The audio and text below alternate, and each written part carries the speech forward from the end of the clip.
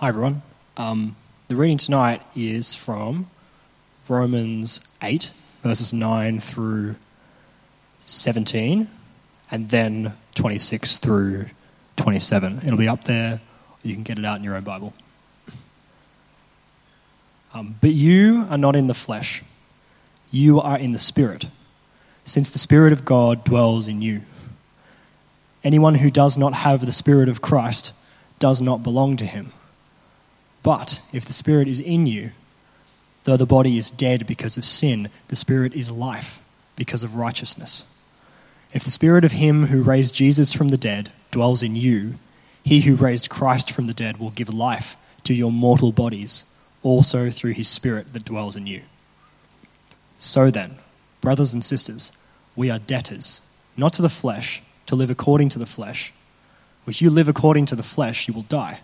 But if by the Spirit you put to death the deeds of the body, you will live. For all who are led by the Spirit of God are children of God.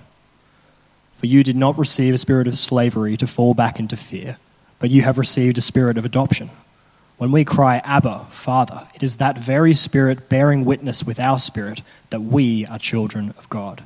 And if children, then heirs, heirs of God and joint heirs with Christ, if in fact we suffer with him, so that we may also be glorified with him. Likewise, the Spirit helps us in our weakness, for we do not know how to pray as we ought, but that very Spirit intercedes with sighs too deep for words. And God, who searches the heart, knows what is the mind of the Spirit, because the Spirit intercedes for the saints according to the will of God. I'm going to invite up Jeff.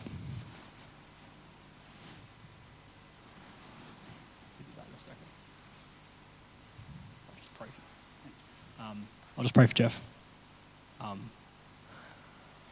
Lord, I just want to bring Jeff to you, all of his words prepared on this awesome passage. And God, would you prepare him? Would you speak through him? And Lord, I pray that we would listen. You give us ears to hear. Amen.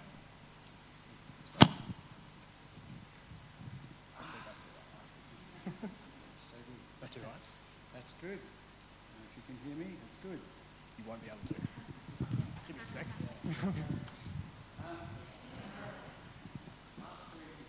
You would notice that as we are looking at a parable out of Luke's Gospel, the very last phrase in that parable finished with, after encouraging us that the Lord answers prayer like a father, a good father, he says words like, how much more will God give? And you're expecting him to say, whatever you ask, but he says, how much more will God give the Holy Spirit to those who ask him? And that comes as a bit of a surprise, I suppose, for us, not so much for God, in as much as when he thinks of the Holy Spirit and he thinks of us, he thinks that's the critical ingredient that we are missing, that to be fully human, to reach our capacity that he has in mind, we need the Holy Spirit. That's the vision that Christ has for humanity. It's not been fulfilled, but that is what he prefers. That's our highest good, the epitome of that. And if you cast your minds even further back to September, and I'm sure you remember every sermon that we've preached since September, then when you get back there, I can't even remember who won the grand final because I don't barrack for Melbourne, but I can remember around that time we were looking at that wonderful passage in Ephesians chapter 6, whereas you'd look through Ephesians, and we're just finishing that off as I arrived at this church. And there is that amazing passage in the end of Ephesians which speaks of the armour of God. And Paul says, as he finishes up with that metaphor of putting on the armour of God, he says, similarly to the Luke passage, pray at all times, and there's this little phrase, in the Spirit. And it's a command. That's how we're meant to pray all the time, in the Spirit, whatever that means. The Spirit is our highest good, and we are to be praying in the Spirit. Now, I don't think that is implying that we're meant to speak in tongues all the time, or we're meant to be in a rapturous ecstasy all the time. I don't think that's what he's getting at, because he goes on to say, pray in the Spirit, making supplication for all the saints. It's a rational, it has content, it's deliberate, it's thoughtful. And he says, be alert at all times as you pray in the Spirit. It's very much hand in glove with the previous passage about asking for concrete things. And so I want to look at what that could mean, and the book that answers that question is the book of Romans. The book of Romans, as was read to us, and I'm taking a particular passage from a particular version tonight, it has this wonderful, you must study Romans. I was given that advice as a young Christian, that if I'm to understand what God is doing in my life, then make Romans, in fact, try and memorise chunks of Romans. It is Paul's manifesto for the Christian life, if you like. He writes it on holiday. It's not a pastoral epistle. It's like his thesis, that he's had time to sit back and get it all together and just write what you need to know for understanding God's work in your life. And Romans 8 is like the climax of that incredible book. It's the pinnacle of Romans 8 as his thesis comes to its high point. And so we're leaving out the first paragraph of that wonderful chapter in Romans 8, where Paul talks about the difference between a saved person and an unsaved person in terms of being led by the Spirit. And then we come on to these words in verse 9, for you, saved people that is, are not in the flesh, you are in the Spirit, since the Spirit of God dwells in you. That's the mark of a Christian, is that God's Spirit has taken up residence within us. Anyone who does not have the Spirit of Christ doesn't belong to him.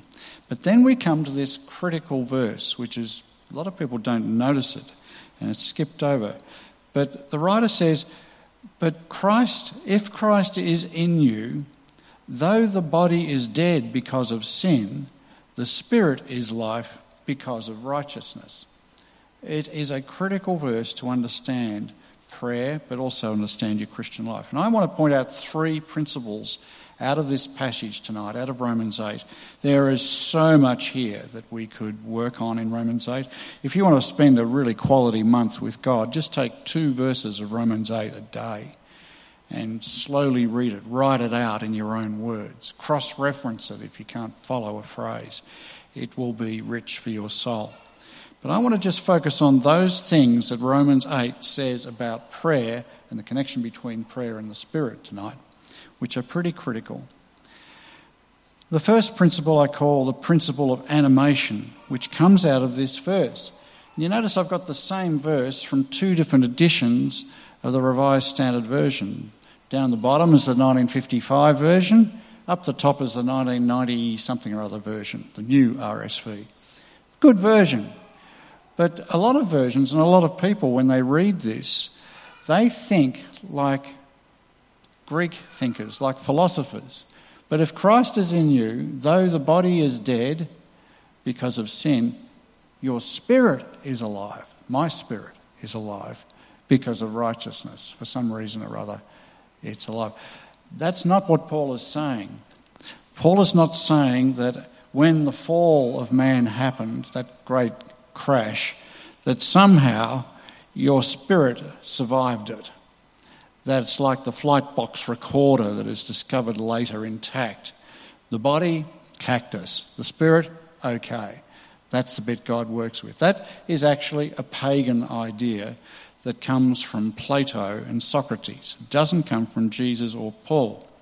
It creeps into the church repeatedly. Somehow the important stuff in life is not the bodily stuff, it's the inner stuff, the spirit, my spirit. But that's not Christianity. God does not need help to save us. He doesn't need good stuff to work with. When Paul says the body is dead, he means the whole person, spiritually speaking, is cactus, is dead, finito, inert, not helpful, not godly. Spiritually, it is useless. We cannot save ourselves. We cannot pull ourselves up by our own bootlaces, whatever it takes. But what he says is a remarkable truth here. if we're to understand what God is doing in our lives, we have to understand that his work in our lives is an alien work. It comes from outside. That the only living thing in me is the Holy Spirit, not my spirit. That's what he's saying. Read it again. The good version, the literal version, what it actually says in the Greek is not that part of us is good, part of it is bad, whole of us is bad. What is good? But if Christ is in you, which is another way to speak of the Spirit, it's the way that Christ dwells in you, though the body is dead, the body being the self. Paul's thinking like a Hebrew here, not like Plato. The body is all you are. Though you, inside brackets, is dead because of sin, the Spirit is life. The animating principle at work in our life is the Holy Spirit. He is the one who breathes life into us, as he did the first time with the first Adam. And you see also, it says, why is that so? It's because of righteousness, which is Paul's shorthand for all the previous 7 chapters where he's spoken about how we get right with God, how you get justified, how you get declared right in the court of God, how you get acquitted is a synonym for this. And Paul has gone to great pains to point out that we are acquitted because of the righteousness of Christ put on our account and our sin put on his account. And God looks at us and he declares us right. The judge has declared his verdict. It's not a description. It's a declaration of a judge. And because of that declaration of righteousness, the Spirit can inhabit us, wants to inhabit us, and he becomes life for us. Anything that is alive, you attribute to God. This is good for us to know because this principle precedes understanding prayer. We've got to understand ourselves lest we get ahead of ourselves, lest we think there is something special in me. I've been walking with God and I'm making a bit of progress here. No, it's that the Spirit of life is starting to get his way and we're instrumental in that.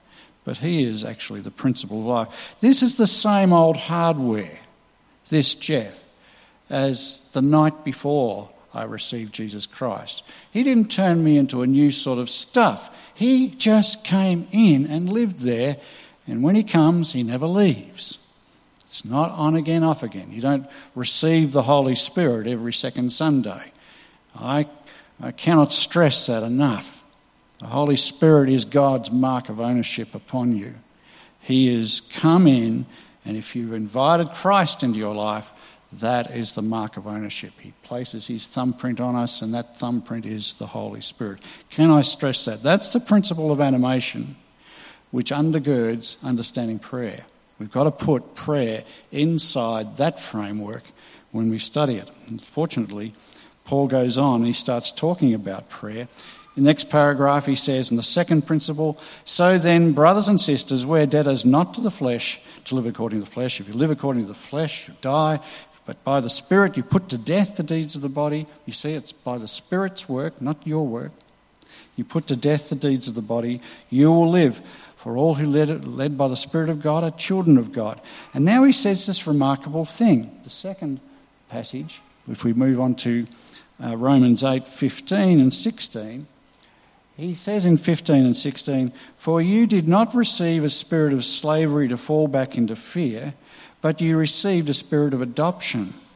The thing that the Spirit also does is assure us that we're part of God's forever family. We're in the will, if you like, of God. And he says, you didn't receive a spirit of slavery, you received a spirit of adoption.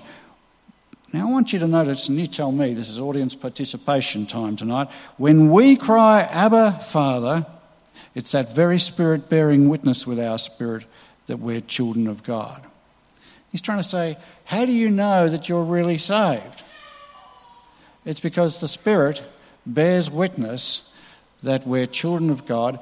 When who's doing the crying here? Who is the subject of the action here? Sorry? We. When we cry, now I think I used this in a devotional earlier in the year, but when we cry, Abba, Father, when we have that yearning for God as Father, and we want to move close to him, then that's a mark that the Spirit is bearing witness.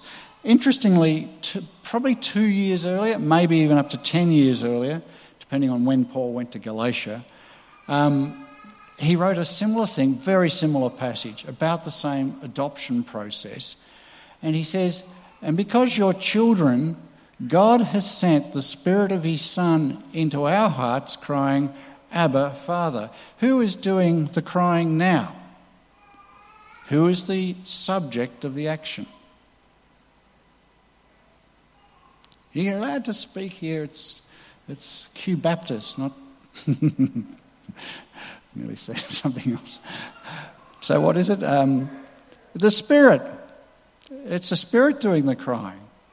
Now, it's not that Paul is confused, but this tells you how Paul thinks about the work of the Spirit inside a human being that has been saved by the righteousness of Jesus Christ. He's saying, when we cry, all the Spirit cries. In Paul's mind, it's not that these terms are interchangeable, my spirit, his spirit. My spirit is not the second, third person of the Trinity. I'm not assumed into the Godhead when I'm saved. It may be not interchangeable, but it is indistinguishable. You cannot get a screwdriver and find a hole and wedge away the Spirit from our spirits. And so what Paul is trying to say, this is the principle of our affections as a Christian. That when we become saved, here is the remarkable truth he's getting across. The Holy Spirit in eternity has never had a moment in his living memory where he hasn't yearned for the Father. So it shouldn't surprise us that when that same Spirit comes and makes his temple my heart, that yearning becomes my yearning. My desire for the Father is nothing else but his desire. Leave it up to Jeff, he's indifferent. He's contemptibly dry with regard to God. But when the Spirit has control of Jeff, Jeff yearns for the Father, because the Spirit yearns for the Father. The Spirit, who has always yearned for the Father, cannot but do what he has always done and yearn for the Father regardless of what temple he is living in. So if you have a hunger for God, guess where that comes from? It's nothing else but the Spirit. This is why it's an important principle of the spiritual life that if ever you yearn for God, do not ignore that. If ever you have a penchant for praise, a penchant to pray, to petition God, don't put it off. What is that? It is the Spirit of God doing what comes supernaturally to him, but now supernaturally to us. It's quite irregular. The cosmos is taken the patterns of that relationship in the Godhead and placed it right here. That is quite astonishing story, as I think of myself. That is what has happened. We have been elevated into a three-person love story when we were saved. Though we still reside here. Though we are somewhat contemptible in terms of the eyes of the world. Though we aren't too much chop in any department, God has given us his yearnings. That's a great relief, I find, because that is saying to me that I do not need to work myself into a state to make God listen to me. It's his passions which are affecting my passions. If I have to go and put on mood music and think hard and work myself up into a state and produce an emotional egg, then I could do that without the Spirit. Therefore, that is not the Spirit. Mere human emotions aren't the Spirit. The Spirit is the Spirit. And his passions become my passions. My cares become his cares. My groanings become his groanings. That's the astonishing thing about being a Christian. It is fellowship. It is a relationship through the Spirit because of Jesus. And then Paul comes to his third point in chapter 8, which is, we'll jump over the paragraph preceding this, where he talks about the suffering of this world, and even the suffering of nature is connected to our redemption. That's an important reminder. We're not going to fix this world just by having concern for the world. Its demise is connected to our demise. And so we groan about our bodies. We groan about not just our ailments, the aches and pains of age or ill health, but we groan about the fact that we're not what we should be. And that weighs us down, weighs Paul down. But then he says, but there's more. There's more about prayer here. He says, verse 26, likewise, the Spirit helps us in our weaknesses. For we do not know how to pray as we ought, but that very Spirit intercedes with sighs too deep for words. And God, who searches the heart, knows what is the mind of the Spirit, because the Spirit intercedes for the saints according to the will of God. Let's look a little closely at those two verses. This is the third principle. I just find it very encouraging that Paul says here, likewise, the Spirit helps us in our weaknesses. Paul, the apostles, a globetrotter from Tarsus, that guy, who had an incredible track record, that Paul says the Spirit doesn't help you plebs, he says us. He's inside the brackets. That Paul realises that he is weak when it comes to spiritual things. The apostle. For we do not know how to pray as we ought. Paul is basically saying, regardless of who we are, even Paul didn't know what to pray, how to adopt the appropriate posture. He was a novice when it came to real prayer, and all of us always will be.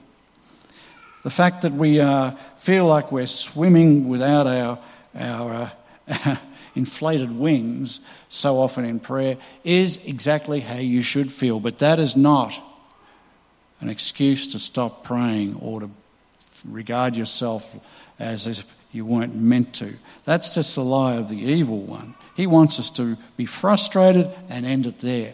But that's actually the normal Christian experience.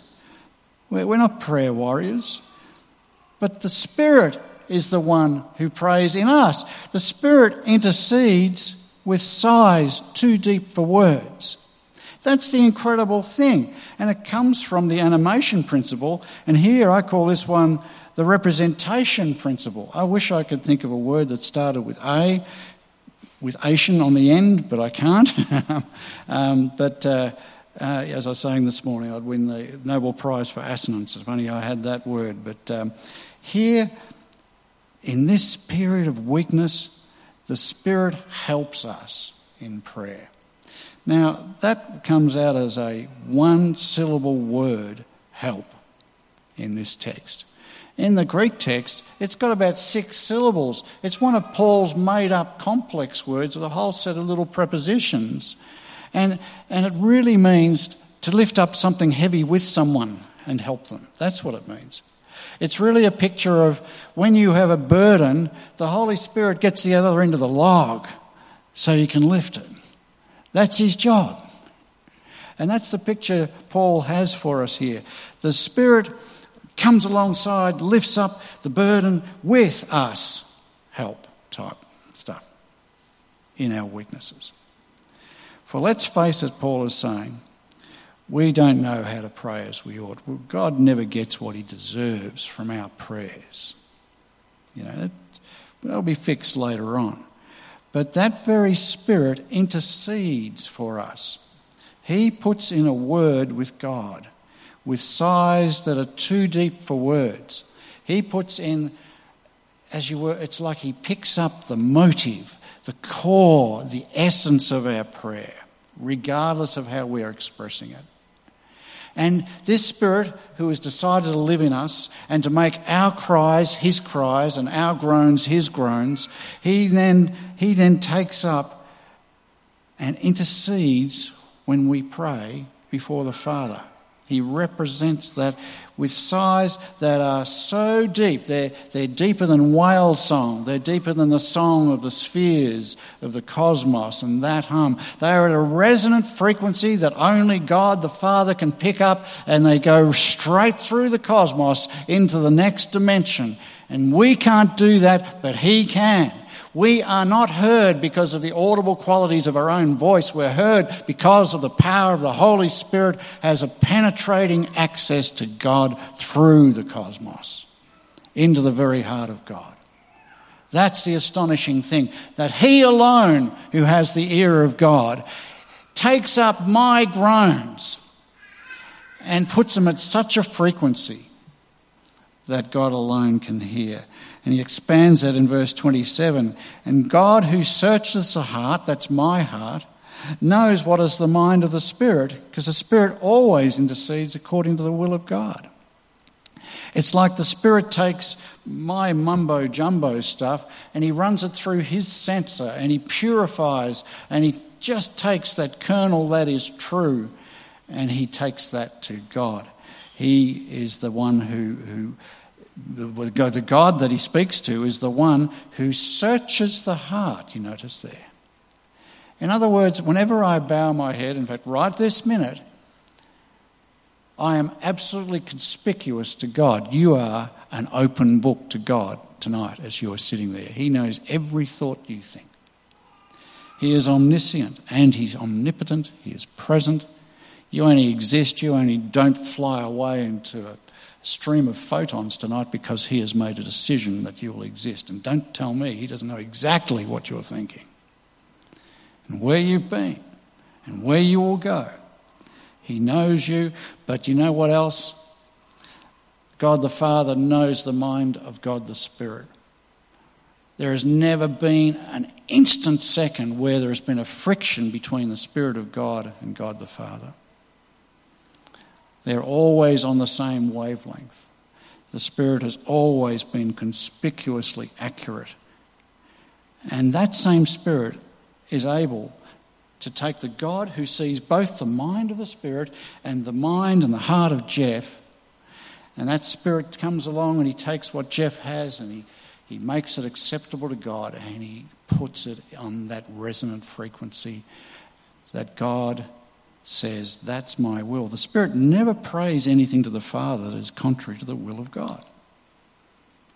And that should give us confidence that He's going to be able to make up for my deficiency and my ignorance and my stupidity and my self-centeredness when I'm praying.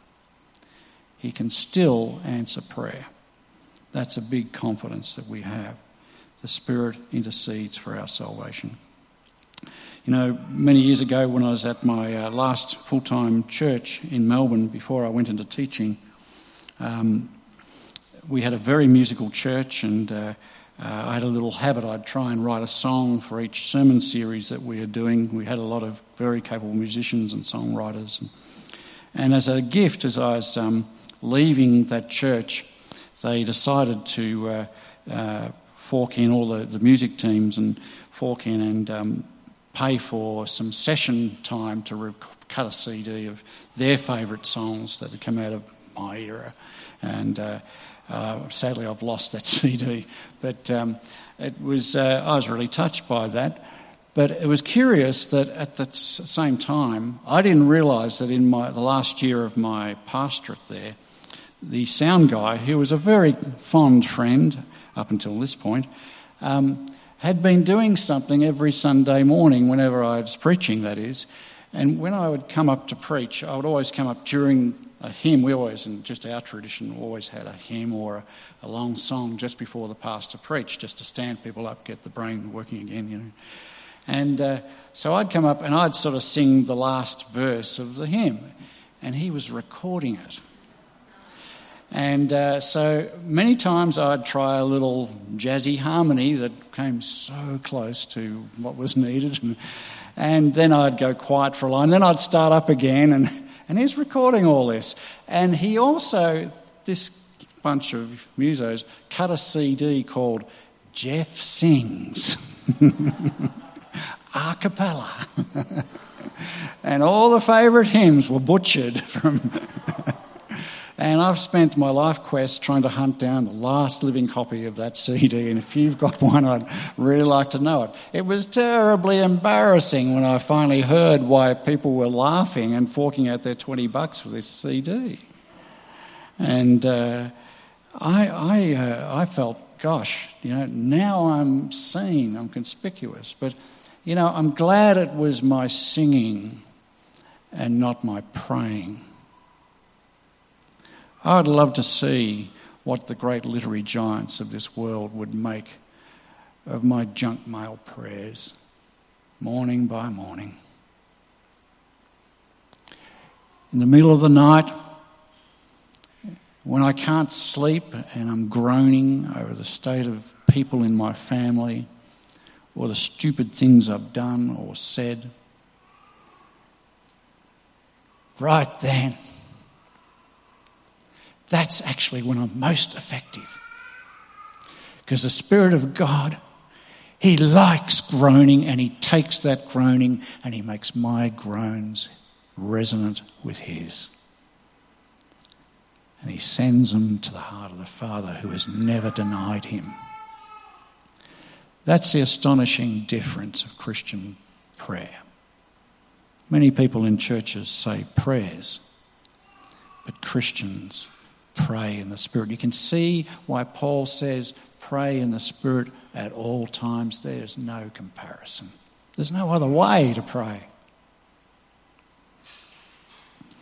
Praying in the Spirit is much more about what you don't try to put over on God rather than what you do.